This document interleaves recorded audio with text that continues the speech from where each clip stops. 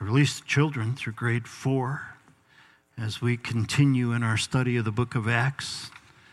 So glad that you're all able to be here this morning. We're moving into Acts chapter 21. We'll be in verse 37 as we continue, and we're focused on this idea of mission and what does that look like for our lives? How is it possible for us to determine our mission? And even as we are here in part of the service this morning, you'll see that you've been given all sorts of opportunities. We've shown you Pack Friday, we've shown you short-term mission trip, we've shown you red aprons and Advent dinner and all of these different things that you can be a possibility of being a part of. How do you choose? How do you know what to say yes to and what to say no to? How do you choose those things, and how do you begin to understand what those things are for your life? And so we've been looking at this, and a couple of weeks ago we looked at Acts chapter 20, verse 24, where Paul says, "None of these things move me, nor do I count my life dear to myself, that I may finish my race with joy in the ministry I've received from the Lord Jesus, to testify to the gospel of the grace of God."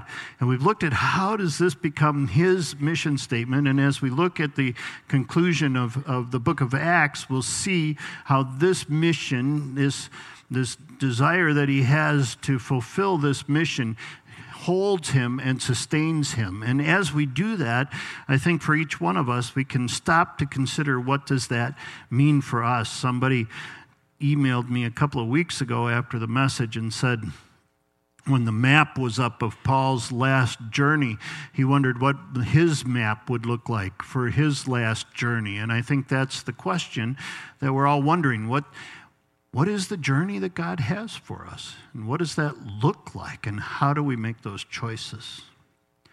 So we've got a narrative here, and even as we step into this narrative, it's a lengthy narrative we'll be looking at today. But the important thing is to realize this is the exact account of what happened in Paul's life. Now, it's condensed, clearly. Luke hasn't given word for word what's happened. It's condensed.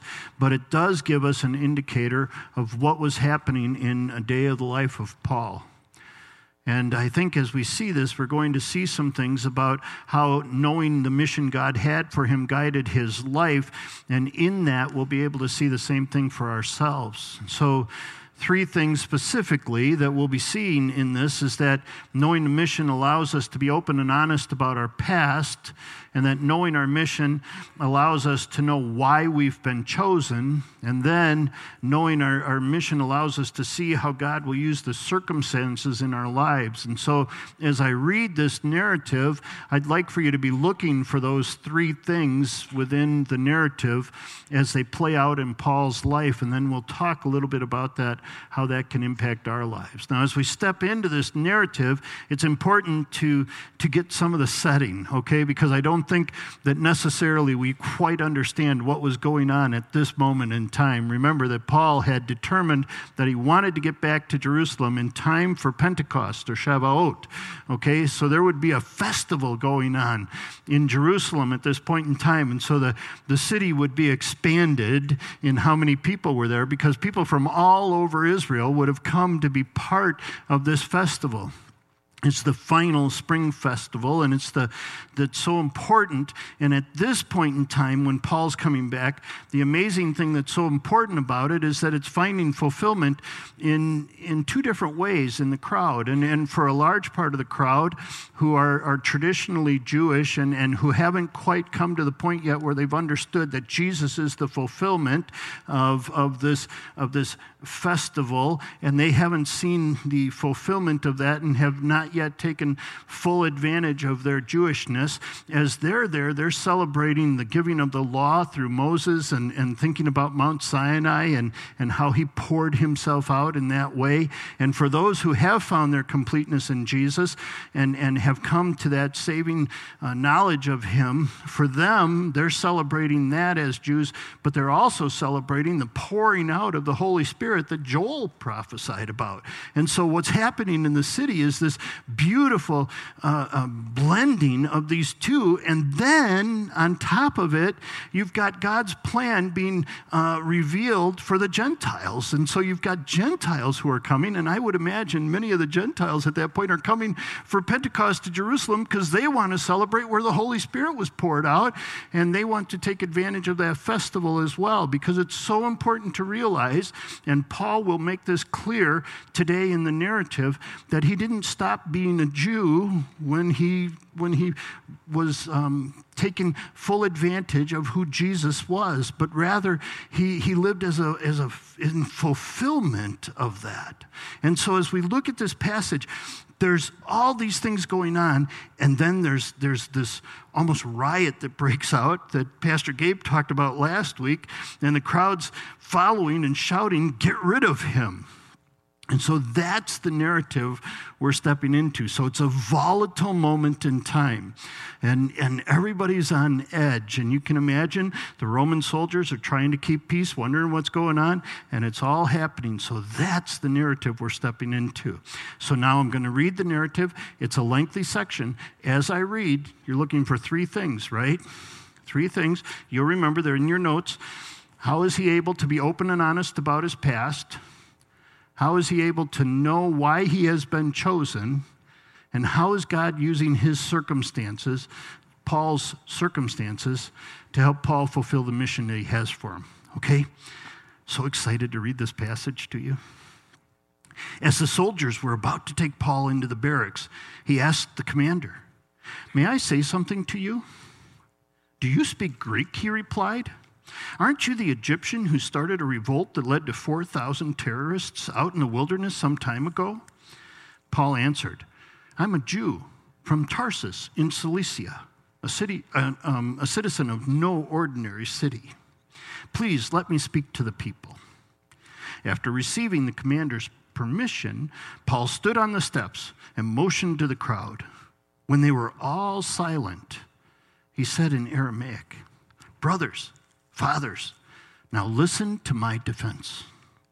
When they heard him speak in Aramaic, they became very quiet. Then Paul said, "I am a Jew born in Tarsus of Cilicia, but brought up in this city. I studied under Gamaliel and was thoroughly trained in the law of our ancestors.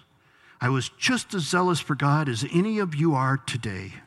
I persecuted the followers of this way to their death, arresting both men and women and throwing them into prison.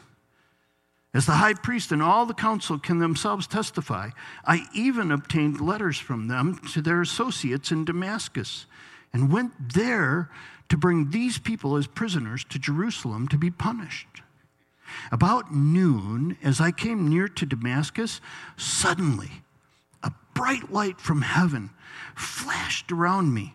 I fell to the ground and heard a voice say, 'Saul, Saul, why do you persecute me?' 'Who are you, Lord?' I asked. 'I am Jesus of Nazareth, who you are persecuting,' he replied. My companions saw the light, but they did not understand the voice of him who was speaking to me. 'What shall I do, Lord?' I said. 'Get up.' The Lord said, 'Go into Damascus. There you will be told all that you have been assigned to do.' My companions led me by the hand into Damascus because the brilliance of the light had blinded me. A man named Ananias came to see me. He was a devout observer of the law and highly respected by all the Jews living there. He stood behind me and said, 'Brother Saul, receive your sight.' And at that very moment, I was able to see him. Then he said, 'The God of our ancestors have chosen you to know his will and to see the righteous one and to hear words from his mouth. You will be his witness to all people of what you have seen and heard. And now, what are you waiting for? Get up, be baptized, and wash your sins away, calling on his name.' When I returned to Jerusalem and was praying at the temple, I fell into a trance and saw the Lord speaking to me. 'Quick,' he said, 'leave Jerusalem immediately because the people here will not accept your testimony about me.' 'Lord,' I replied, These people know that I went from one synagogue to another to imprison and beat those who believe in you. And when the blood of your martyr Stephen was shed, I stood there, giving my approval, guarding the clothes of those who were killing him. Then the Lord said to me, go, I will send you far away to the Gentiles. Well, the crowd listened to Paul until he said this.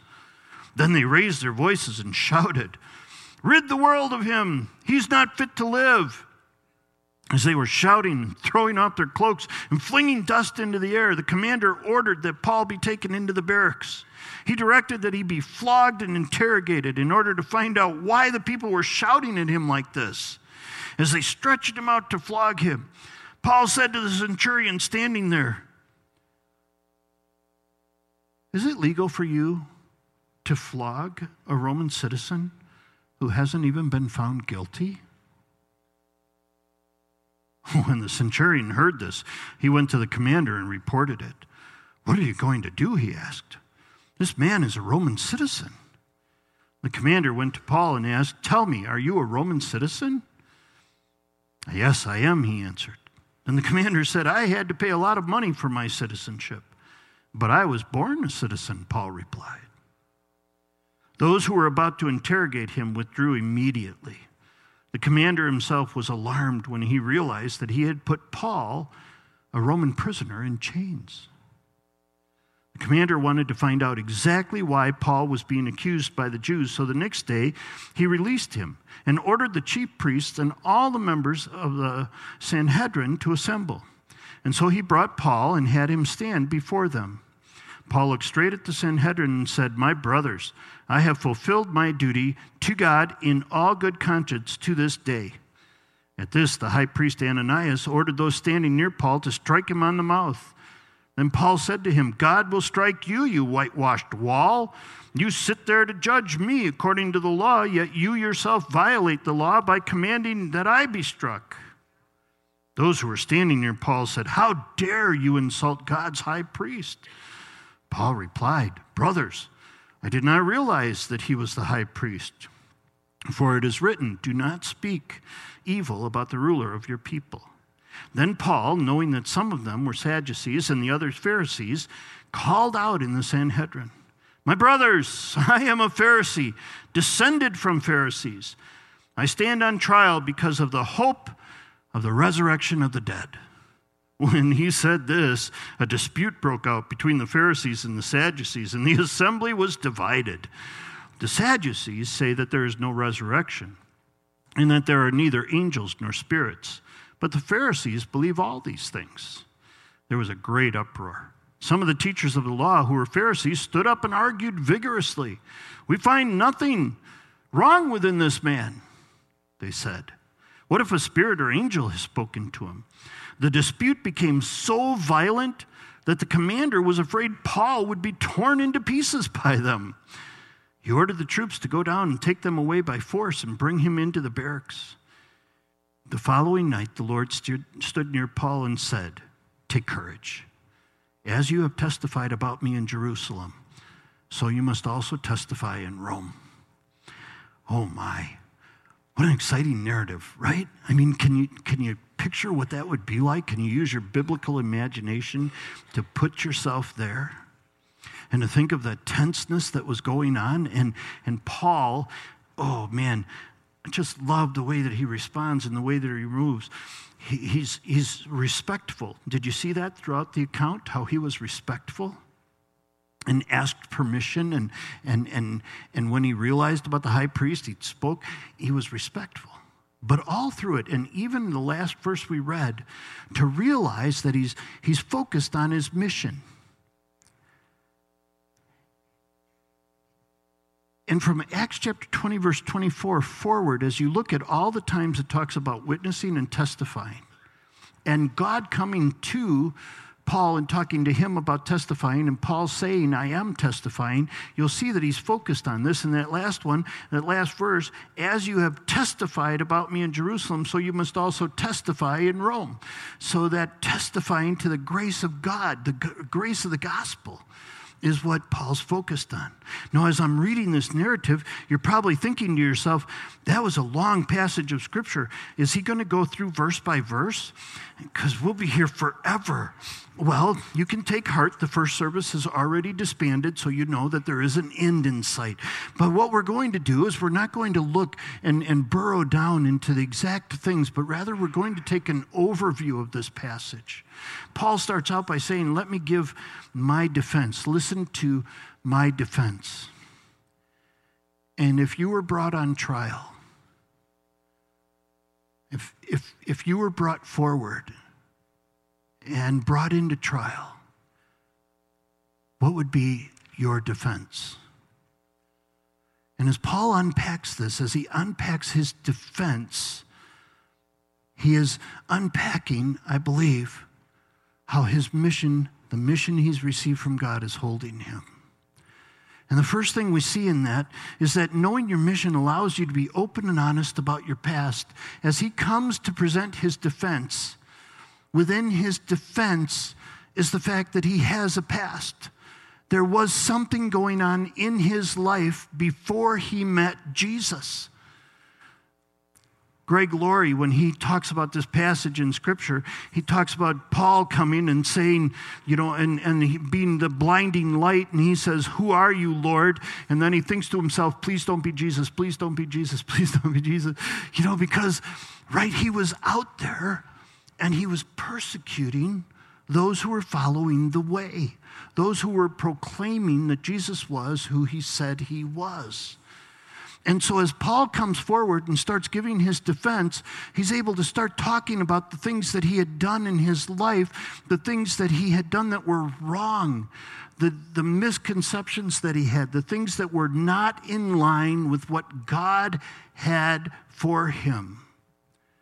And he's able to proclaim those things because, you see, the truth is, if you're a follower of Jesus, you've been saved from something.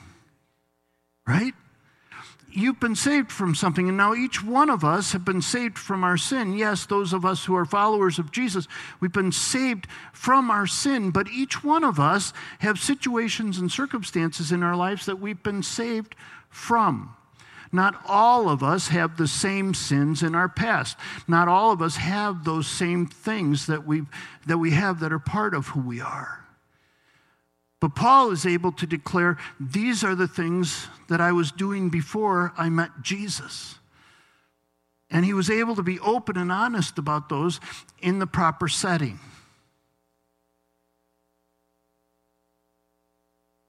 As I think about what Paul's being open and honest about, Paul was zealous. Before and after he met Jesus, Paul was zealous. All right, he had a passion and a drive. Every time I think I'm doing a really good job, I read about Paul and think, okay, I got to step up, right?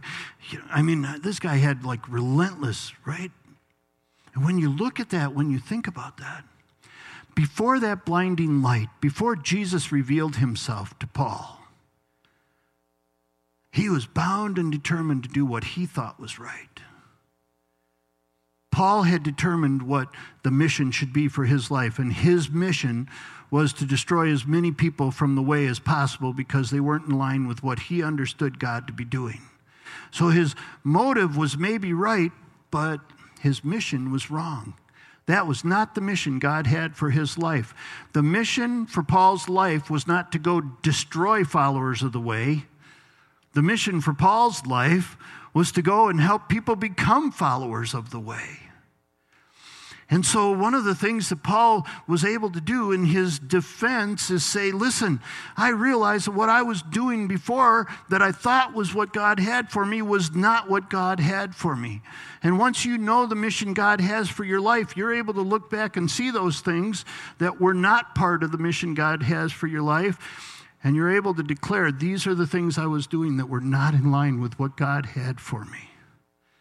The second thing I see as we look through this narrative of Paul, knowing your mission allows you to know why you've been chosen. It allows you to know why you've been chosen. In verse 14, it says, Ananias comes to Paul and says, the God of our ancestors has chosen you to know his will and to see the righteous one hear his words. You will be his witness to all people. I will send you far away to the Gentiles. So Paul knew that he was chosen for a mission. And God made it clear to him what that mission was. He knew that he had a mission from God. And God had come and spoken through Ananias and made that clear, but God came to him himself and spoke to him and made that clear. And so Paul was able to say, this is what I've been chosen to do.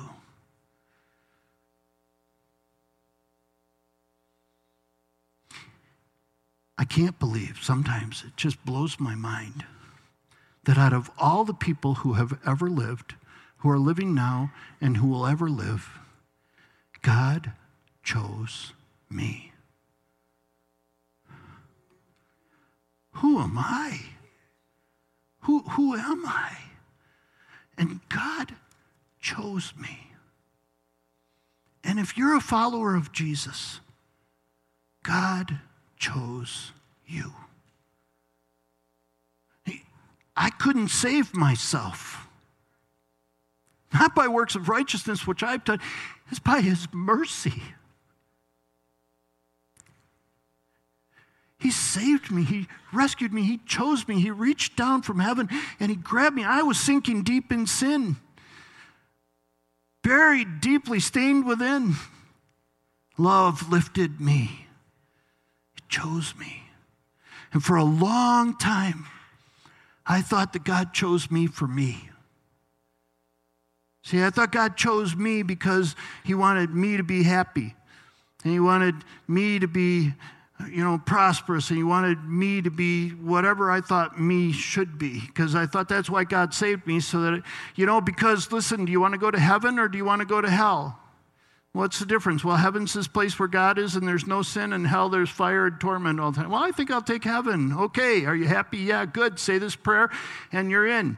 And I'm thinking, good, I got it.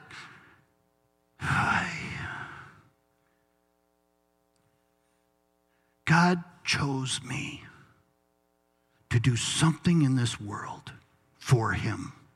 That's why he chose me. That's why he saved me.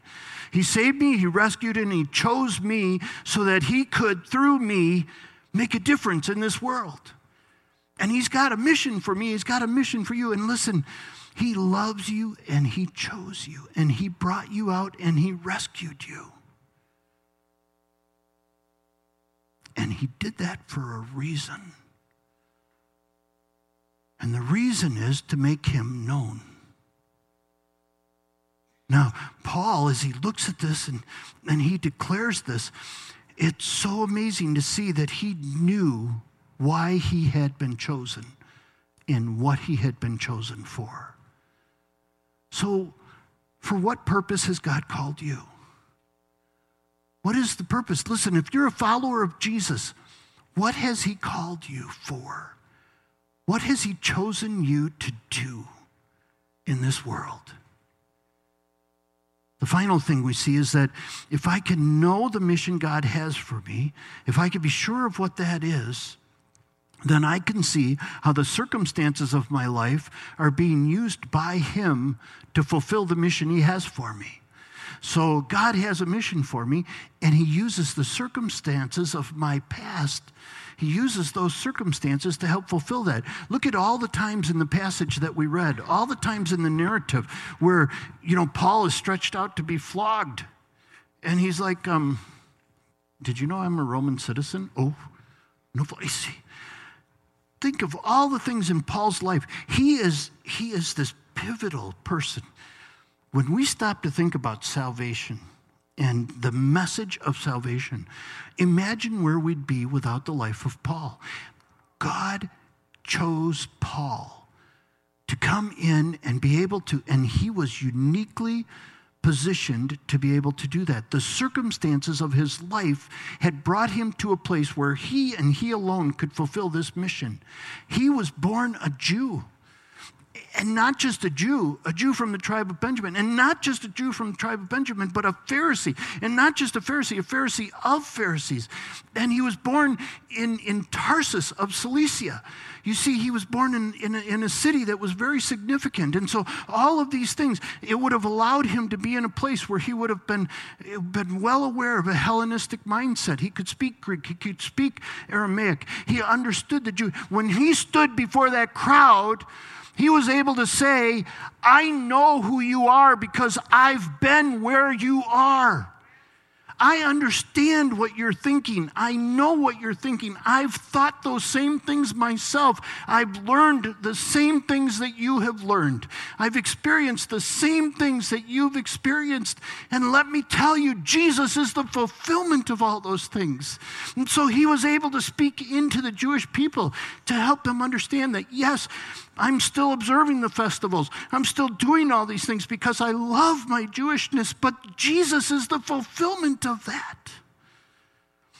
And by the way, Jesus is the plan of God to make it possible for the Gentiles to join in with us and be one. And Paul could understand that because of the choosing that God had placed on his life. And for a brief moment in time, there was that unity between Jew and Gentile.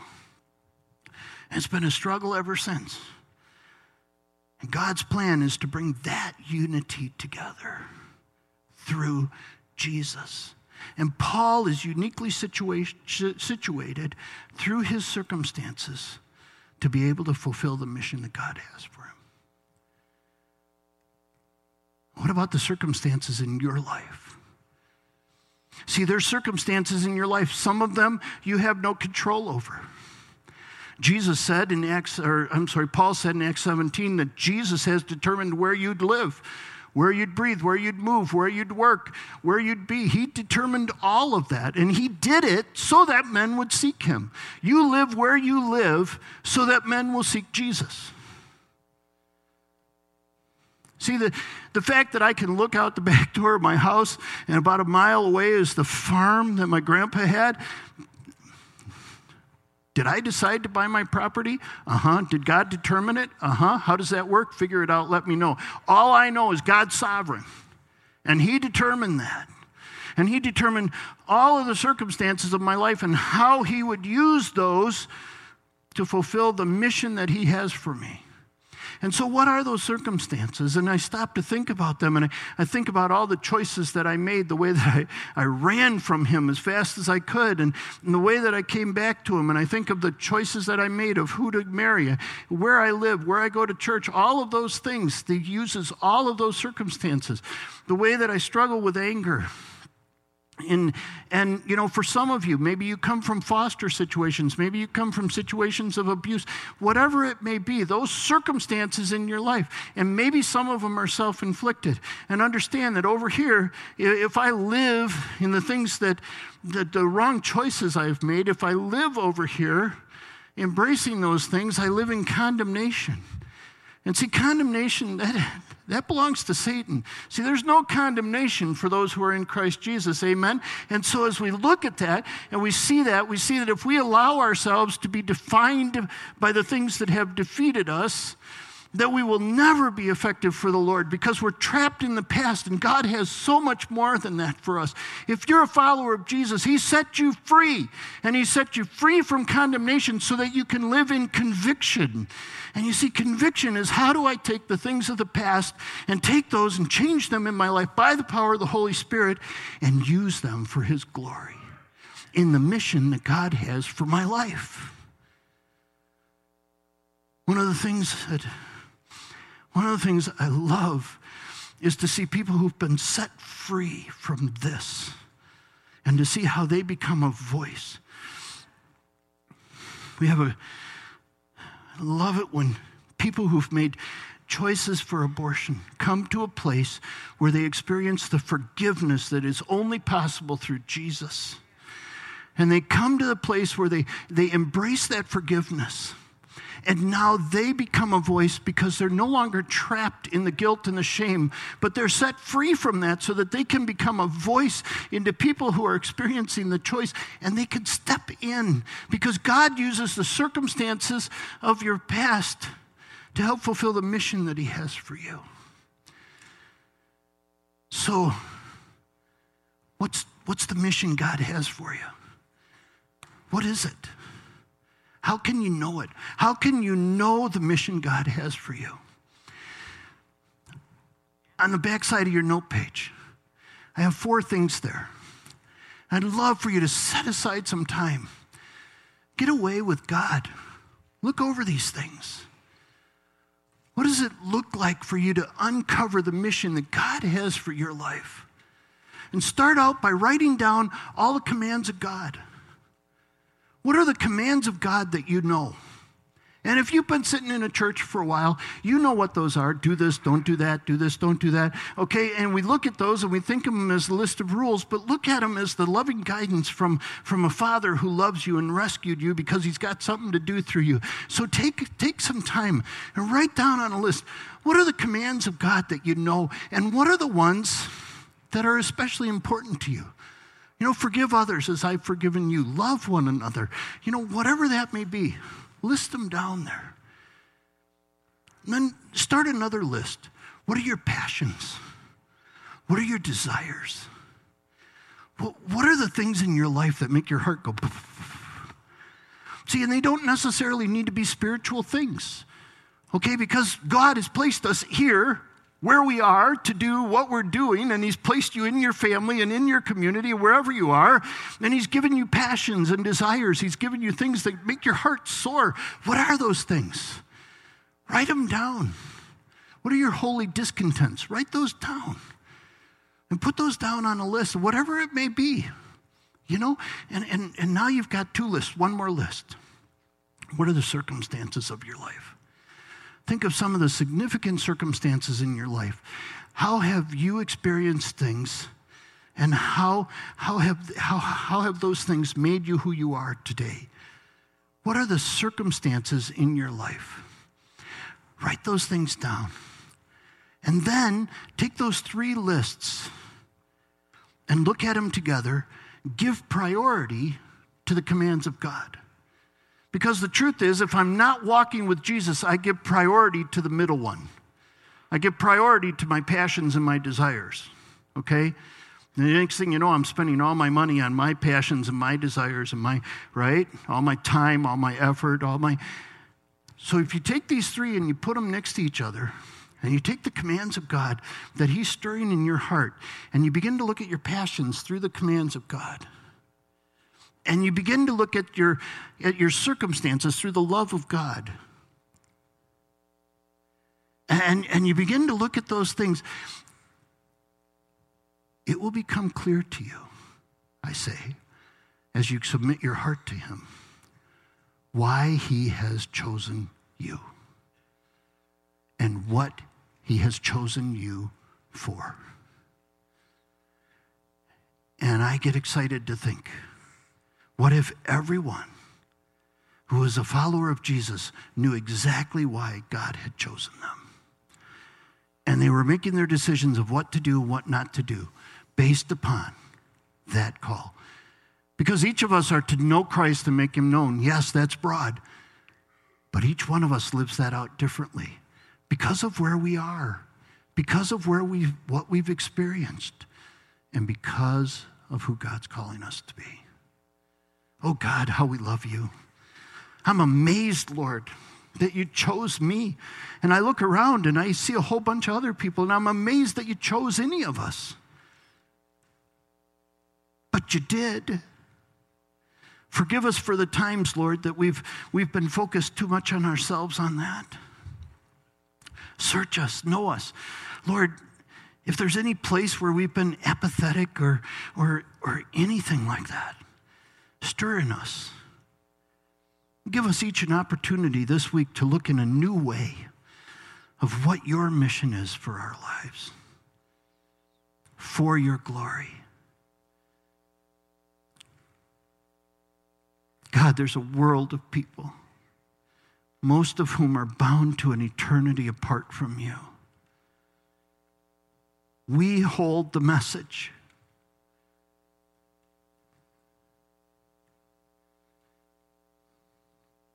Use us, God.